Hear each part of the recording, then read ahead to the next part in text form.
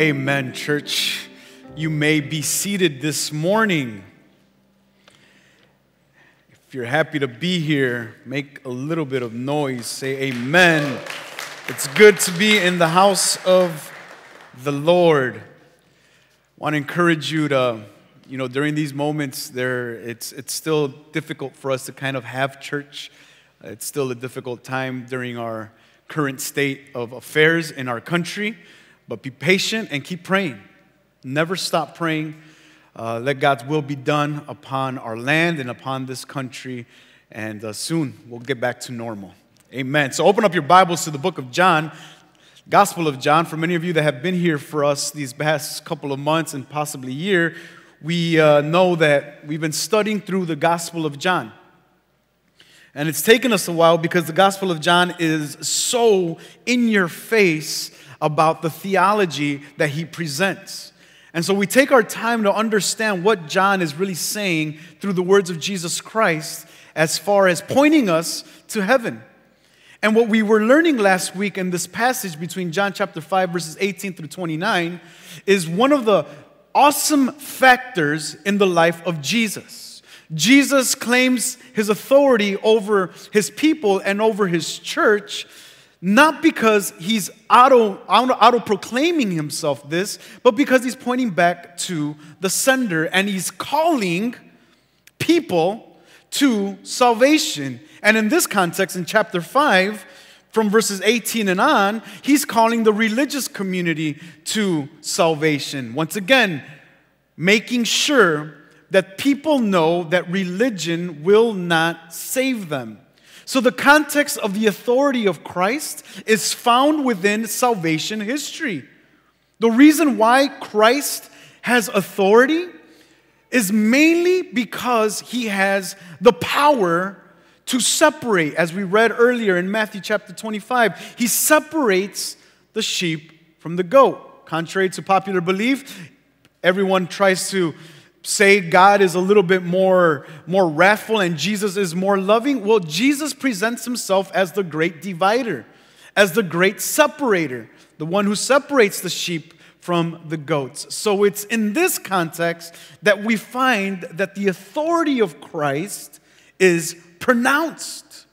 And so that causes us to raise our ears and raise our hearts to attention, knowing that we, as a people, must submit to the authority of Christ. And just for review, go with me back to verse 24 of chapter 5. And we'll start there all the way to verse 29.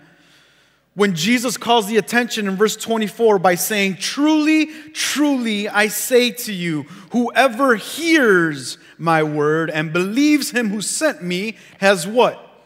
Eternal life. He does not come into judgment, but has passed from death to life. Truly, truly, I say to you, an hour is coming and is now here when the dead will hear the voice of the Son of God, and those who hear will live. For as the Father has life in himself, so he has granted the Son also to have life in himself. And he has given him authority to execute judgment, because he is the Son of Man. Do not marvel at this, for an hour is coming when all who are in the tombs will hear his voice and come out, those who have done good to the resurrection of life, and those who have done evil to the resurrection of judgment.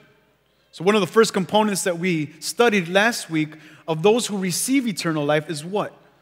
Those who hear. Not only do they hear, but what they hear. What is it that they hear?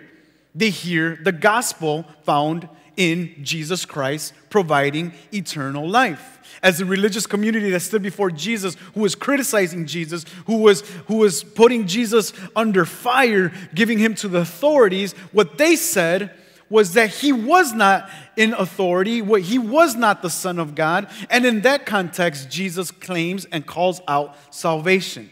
And he asks them to come to salvation by believing in the Son.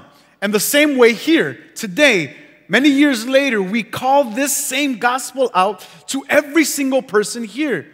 If you want eternal life, and not just as a matter of time frame, not just as a perspective on beautiful heaven, but is a life in Christ, in the presence of God, free from sin, then you must believe in the Son of God as the provider of salvation. So, as a summary, as we've been learning this entire time, we don't find salvation in anything, anyone, or something else. It's not in your money, it's not in your financial circumstance, it's not in your job or in your career or in the government.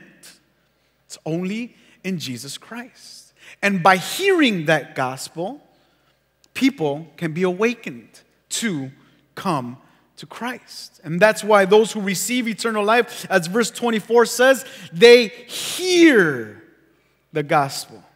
And the second component that we're going to study from verse 24 is the component of belief, or pisteo, as the Greek says, this faith that is deposited in the one who sends him. Go back to verse 24. Truly, truly, I say to you, whoever hears, there's the first component, hears my word, and then the second component is, and believes him who sent me has eternal life. The two major factors in eternal life is the hearing of the gospel and belief. There is a responsibility to respond in belief, especially in the one who sent him. So this second quality is one of the one who receives life, is the belief in the one who sent Jesus Christ. In this case, it is God the Father. This entire time from verse 18, Jesus has been pointing us back to the Father. So this word pempo or pisteo is believing in and describing someone who is dispatched to communicate. So the word pisteo is belief. The word pempo is the one who does the communication, the one who communicates the word of God. And this describes the purpose of communicating by carrying the same authority as the one who sends him. That's why it's important that Jesus keeps referring to the Father, because the Father is the one who sent him. And if the Father sends him, then he has and carries and maintains that same authority. If you remember back in chapter 1, the Jewish authorities sent their representatives over to John the Baptist to ask him who he was. And therefore, they carried that authority and communicated that to John and forced him to clarify his identity. And likewise, in the New Testament, we see the Apostle Paul sends his workers to carry out certain functions within the church. He does this with Timothy. He sends Timothy to Thessalonica and to the church of Corinth to carry out and execute authority over the church, especially because he's being sent from the Apostle Paul. The Apostle Peter does the same thing in the New Testament.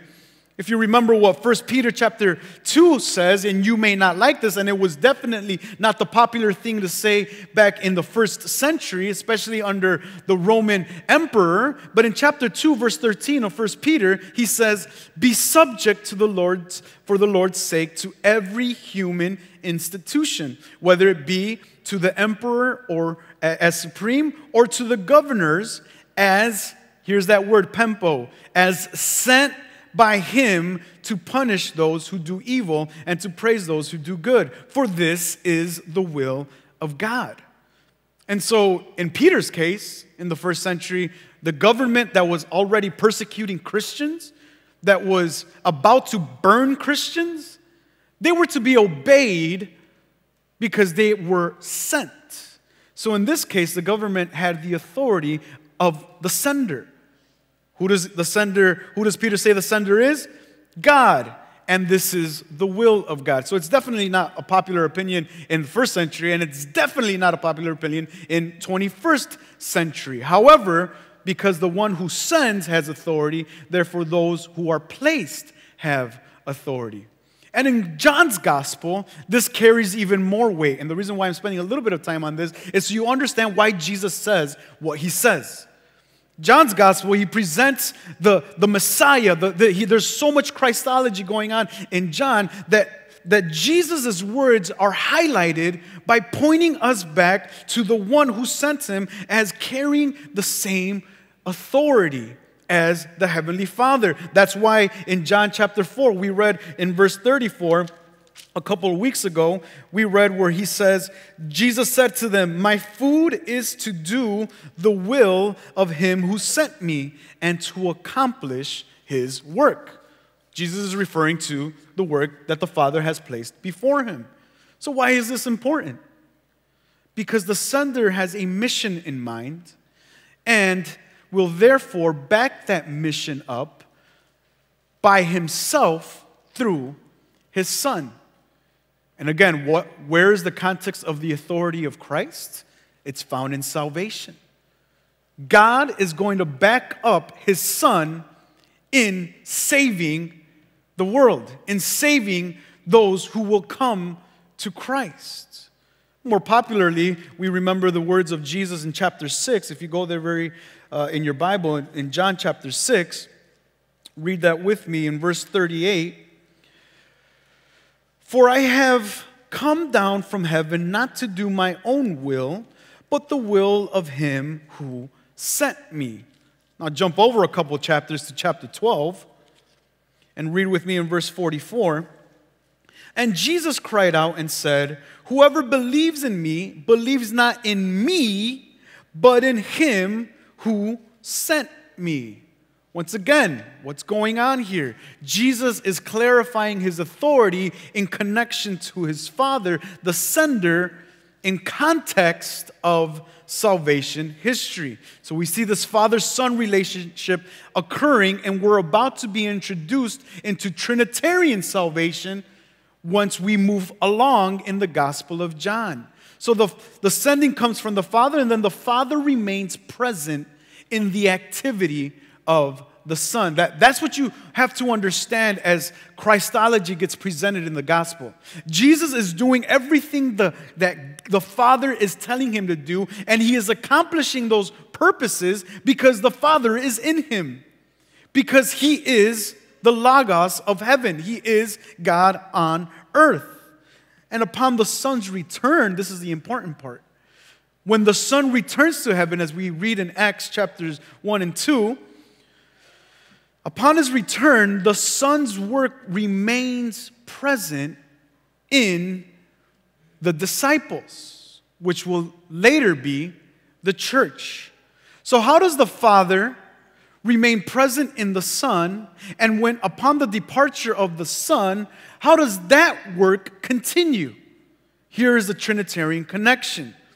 In chapter 13 of John, read that with me if you jump over a couple chapters. In chapter 13, verse 20, here's the emphatic amen. "Truly, truly, I say to you, whoever receives the one I send receives me, and whoever receives me receives the one who sent me." Here, the disciples carry the authority of the one that sent the Son. And in turn, the Father does and provides something else. Go with me to chapter 15. I want you to get familiarized with these texts.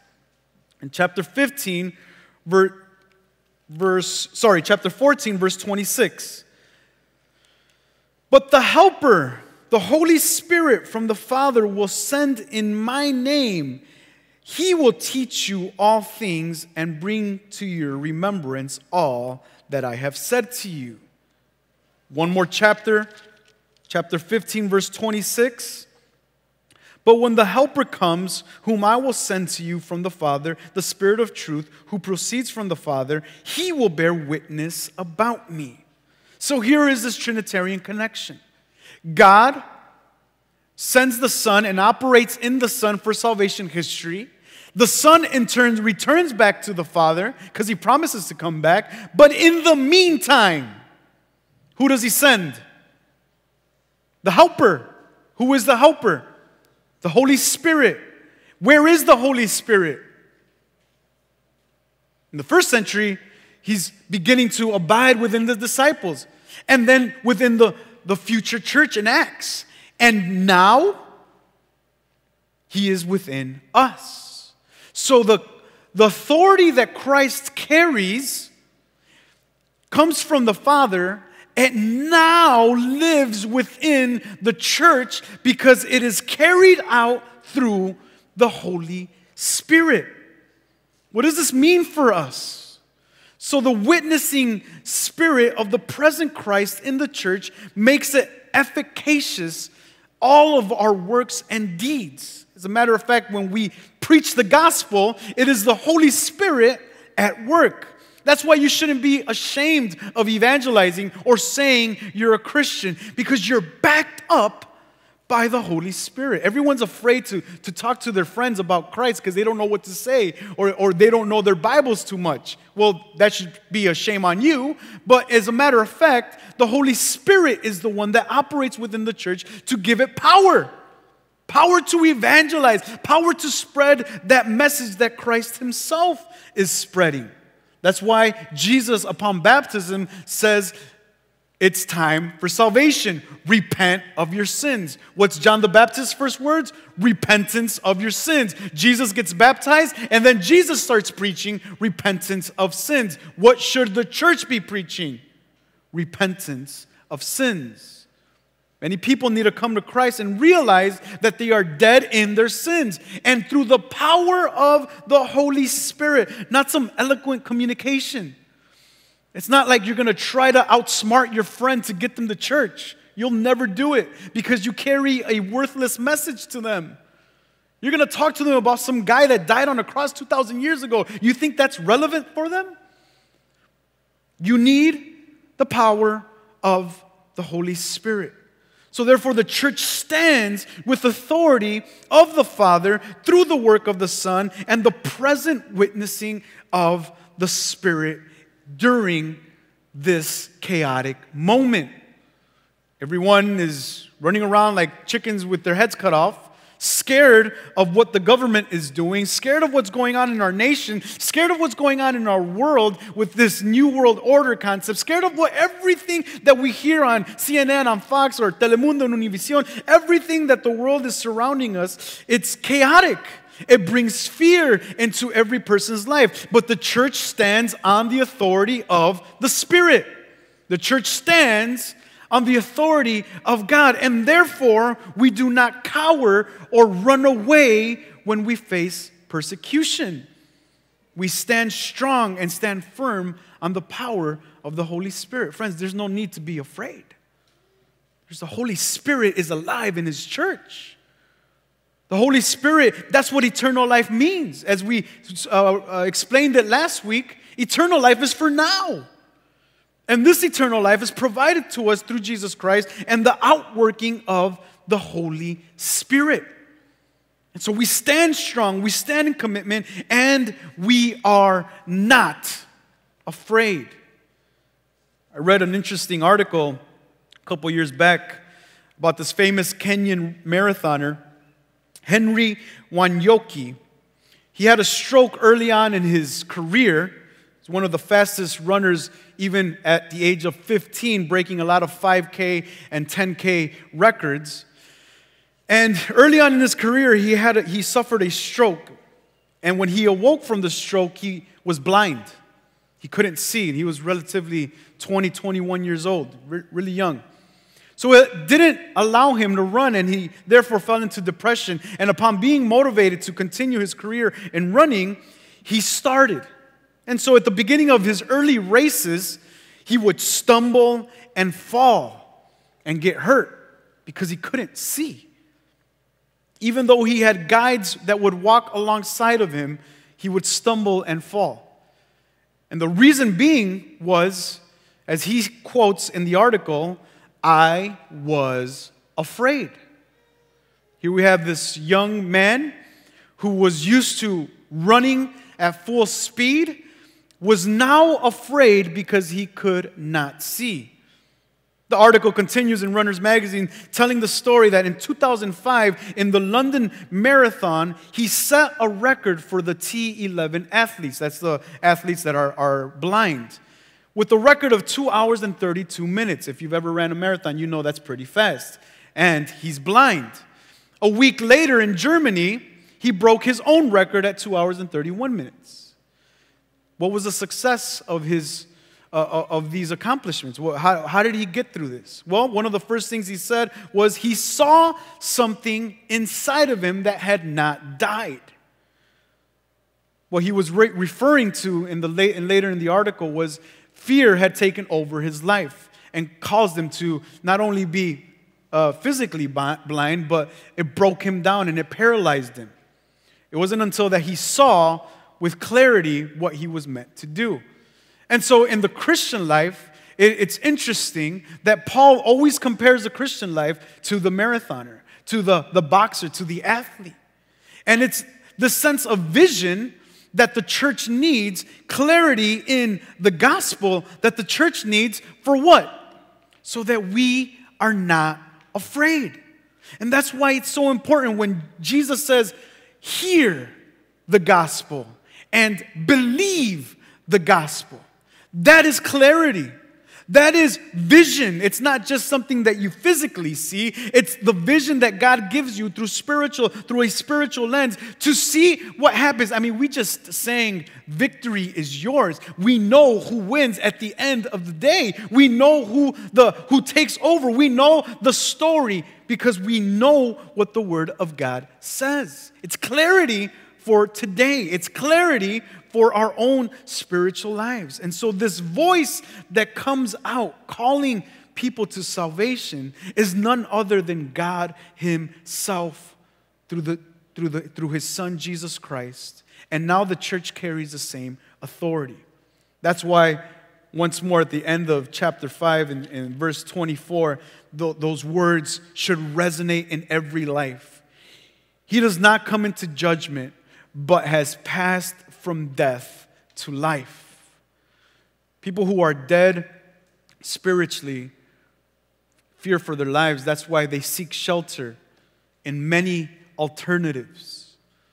That's why there's so many options out there for security. It's a possible venture to Mars with the Tesla company. It's a possible making your own bunkers deep below the earth. I mean, there's so much fear that people are seeking to find shelter. People are leaving the country. But those who have vision, those who are clear in the gospel of Jesus Christ have life. And therefore, we're not afraid. So the verses that follow, verses 25 through 27, are here to support that claim in verse 24. Verses 25 through 27, we read about the voice of the Son of God. It's interesting that Jesus calls himself the Son of God for the first time in this chapter here. It is this voice in connection to the planning of the Father that brings the dead to life. It is a life-giving voice. As verse 26 says, if you read that with me, for as the Father has life in himself, so he has granted the Son also to have life in himself. So what the Son does is provide what the Father has already given him. And so what we can conclude with these verses is that voice that Jesus calls for life is his Father's voice. Read with me in Isaiah. If you go back to the Old Testament, look what the prophet says in chapter 55 of Isaiah, one of the major prophets that point us to Christ. In chapter 55, verses 1 and on, come, everyone who thirsts, come to the waters, and he who has no money, come, buy and eat. Come, buy wine and milk without money and without price. Why do you spend your money for that which is not bread and your labor for that which does not satisfy? Listen diligently to me and eat what is good and delight yourself in rich food. Here it is, verse 3. Incline your ear and come to me. Hear, that your soul may live, and I will make with you an everlasting covenant, my steadfast, sure love for David. There is an everlasting covenant being called out in the voice of the Son. That is the voice of God saying, come. It's saying, stop depositing your faith in things that will perish, in things of this world, and place your faith in the giver of life. And so as this section closes, the first section, verse 27, affirms this authority over Christ by showing us Jesus as the judge, the Son of Man, who will bring to judgment all of those who believe and all of those who do not believe. So this anticipated king, as we read about in Daniel, inaugurates the kingdom, but he points himself to the authority of God by claiming himself judge. And he has every right to do so because he has the authority of God over him. Now, we divided this section in two between verses 18 through 27, and now these final verses affirm everything that Jesus has been calling. It isn't just an eschatological life that Jesus is pointing us to, that moment in time where we get to see God in heaven and the radiance of the Father. Now Jesus wants to bring us to earth, and he shows us how he does this by pointing us to death. Every single person here will die physically. We know many people that have passed away, maybe grandparents, maybe our own parents. But the hour of death will come. And that's how Jesus brings us back. It says not only an eternal life with eternal perspective for when the return of God happens, return of Christ happens, but even now. This section, read with me in John chapter 5, verse 28 and on. Read that once more. Jesus says, do not marvel at this. And what does he do? He points them to an hour. For an hour is coming when all who are in the tombs will hear his voice and come out, those who have done good to the resurrection of life, and those who have done evil to the resurrection of judgment. So here is where the division occurs. This is why Jesus is the ultimate divider. Everyone says Jesus wants to unite. Jesus is love. Jesus wants everyone to be in harmony and together. All who believe in the Son, yes. All those who do not, no. They will be separated. And those who are in the tombs will wake up. What he's referring to here, in the first verses, he's referring to spiritual death. In these last two verses, he's referring to that physical death. Those who are in the tombs will wake up, and they'll wake up to the two distinct destinies that Jesus as judge holds in his hand: resurrection of life or resurrection of judgment. And this division takes place based upon what one has done. Now, let me clarify the point here. It's not works or deeds that will bring salvation. That's not what he's referring to here. Rather, belief. When one believes, he inherits eternal life. When one does not believe, he inherits condemnation, or what Jesus says, judgment. And this has been the key, decisive factor in many churches. I mean, this is continuously evident in many modern churches, even ourselves. We're not exempt from this. We sit here and we believe we're okay with God, and we show up every Sunday. I mean, I've been here my entire life. I'm okay. I think I'm good. Or we just have this factor of non-belief. We don't really think that there is a hell, or we don't really think that there is a heaven. And we're just sitting here, and we're comfortable.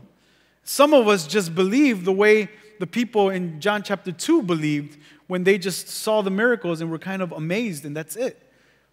Then John says Jesus knew their heart. Friends, we cannot hide from the sight of Jesus. We cannot hide our hearts from Christ himself. He knows our hearts, and more importantly, he knows our lives and everything that we do. So there should be some level of commitment and an awakening even for the church. Stop sitting around acting like everything is fine when our spiritual lives are starving. Some people that come to church and they don't even care to listen to the Word of God. It's just like, again? I have to sit here again. I'm glad that this quarantine is going on because now it's only 20 minutes or 30 minutes that I have to put up with this guy talking to me. And it's just like, because they reject the Word. Why do they reject the Word? Because they have not heard the voice of Christ. They're, as what we read in chapter 1, they're antagonistic. They hate the light and prefer to live in darkness. But if you believe, then the integrity of every person will be judged by their activity as a son of God. That's why the New Testament puts so much emphasis on this, so it keeps us from being comfortable. Ephesians chapter 2, you don't have to go there, but just listen to what Paul says in some of the epistles in the New Testament. Ephesians chapter 2, verse 10, "For we are his workmanship, created in Christ Jesus for good works, which God had prepared beforehand that we should walk in them." This is what we're supposed to do after our spiritual resurrection. There is a proof to the integrity of our claim. Philippians chapter 2, verse 12, "Therefore, my beloved, as you have always obeyed, so now, not only as in my presence, but much more in my absence, work out your own salvation with fear and trembling." James is the epistle that brings us all to a closing with this home run, and this is a very famous verse here. What good is it, in chapter 2, verse 14, what good is it, my brothers, if someone says he has faith but has not have works? Can that faith save him? If a brother or sister is poorly clothed and lacking in daily food, and one of you says to him, "Go in peace and be warmed and filled," without giving them the things needed for the body, what good is that? So also faith by itself, if it does not have works, is dead. So some Christians are okay with this concept of eternal security because they're like, all right, cool, I'm done. I'm good. Saved, once saved, always saved. I feel good. But they forget the passages that call the church to commitment. And that's why this passage, my friends, is especially designed for the church. That's why John chapter 5 is so critical for the church.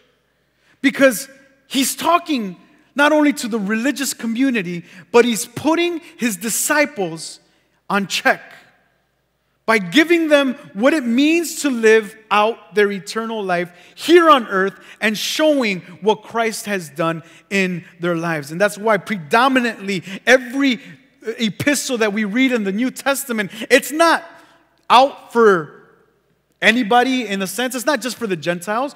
Every epistle in the New Testament has a church in focus. Ephesus, Corinth, Thessalonica, Rome. There is a focus. And therefore it's a calling out to purify the church. Walk in integrity.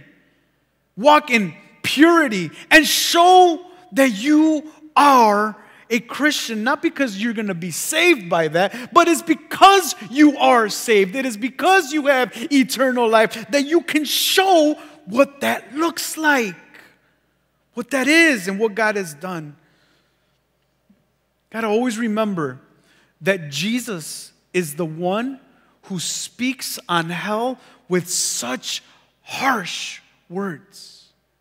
He's the one that gives us these New Testament images, the first one that gives us these New Testament images on hell. Why? Is it just to scare us? Is it just to give us the heebie-jeebies and kind of be like, oh my God, scare us into church and scare us into commitment? No, because it is a reality that exists without Him. And that's why Jesus says in Matthew chapter 13, verse 42, and throw them into the fiery furnace, into that place where there'll be weeping and gnashing of teeth.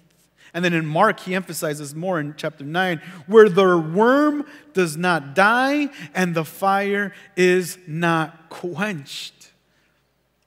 There's two realities from those who will wake up from their tomb. We've been saying this continuously. Some to eternal life and some to condemnation. Jesus is the great divider. But He's purifying His church. And He's calling everyone to obedience. So friends, don't sit comfortably in church to enjoy a wonderful service. It's not for your enjoyment. It's for commitment. It's for the worship of our God. Rise with me this morning.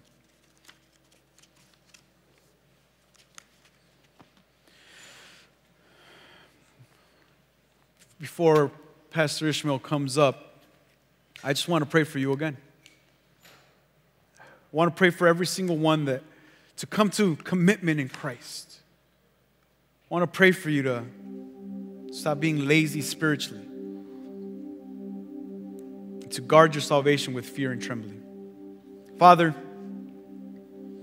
your church is your church, and you purify your church. And as we stand here today, may we stand firm in commitment to the one who has authority over our lives, to the one who can separate the sheep from the goats.